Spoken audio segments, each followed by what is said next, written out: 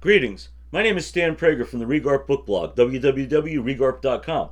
Today's podcast features my review of The Battle of Negro Fort, The Rise and Fall of a Fugitive Slave Community by Matthew J. Clavin.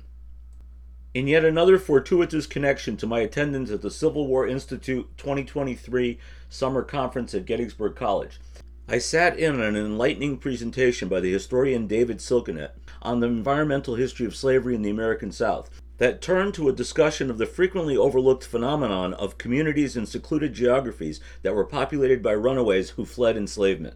These so-called maroon communities appeared mostly on the margins of settled areas across the upper and lower South, sometimes in tandem with the indigenous, with inhabitants eking out a living by hunting and gathering as well as small-scale farming, supplemented by limited and surreptitious trading with the outside world. The origin of some of these maroon societies can be traced back to the Revolutionary War and the War of 1812, when the British offered freedom to the enslaved if they were willing to serve in the military. Many jumped at the chance. On both occasions, when hostilities concluded, those who were unable or unwilling to withdraw with British forces went into hiding to avoid recapture and a return to slavery.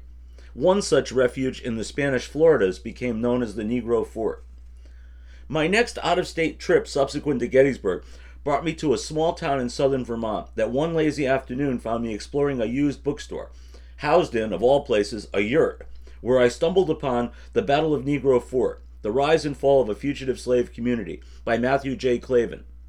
Silkenet's fascinating talk about maroons rang in my head as I bought the book, and I started reading it that very day. Southern planters often held competing, contradictory notions in their heads simultaneously, while sidestepping the cognitive dissonance that practice should have provoked. On the one hand, they deluded themselves that their enslaved property were content in their condition of servitude. At the same time, they held them inferior in every sense and thought them nearly helpless, unable to successfully function independently. Slave owners also dismissed the idea that African Americans could possibly make good soldiers, even though they did manage to fight on both sides during the Revolution. On the other hand, whites nursed a deep, visceral fear of slave uprising by armed blacks, whom, despite their apparent contentment and incompetence, might somehow team up and murder them in their sleep. This heavy load of contradictions got hoisted menacingly above them to cast an ever-lengthening shadow when numbers of escaped slaves recruited into service by the British in what was then the Spanish colony of East Florida during the War of 1812 opted to remain behind after the Treaty of Ghent in a military fortification on Prospect Bluff, overlooking the Apalachicola River, heavily stocked with cannon and munitions and bolstered with support from allied Native Americans. These were not handfuls of fugitives out of reach in an unknown, inaccessible swamp somewhere, like most maroon settlements.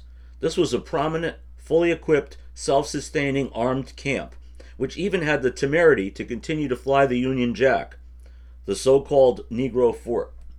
This was an invitation to fellow runaways. This was not only a challenge to the white man's peculiar institution. This was a thumbing of the nose to the entire planter mentality. This was an unacceptable threat. They could not bear it. They would not bear it.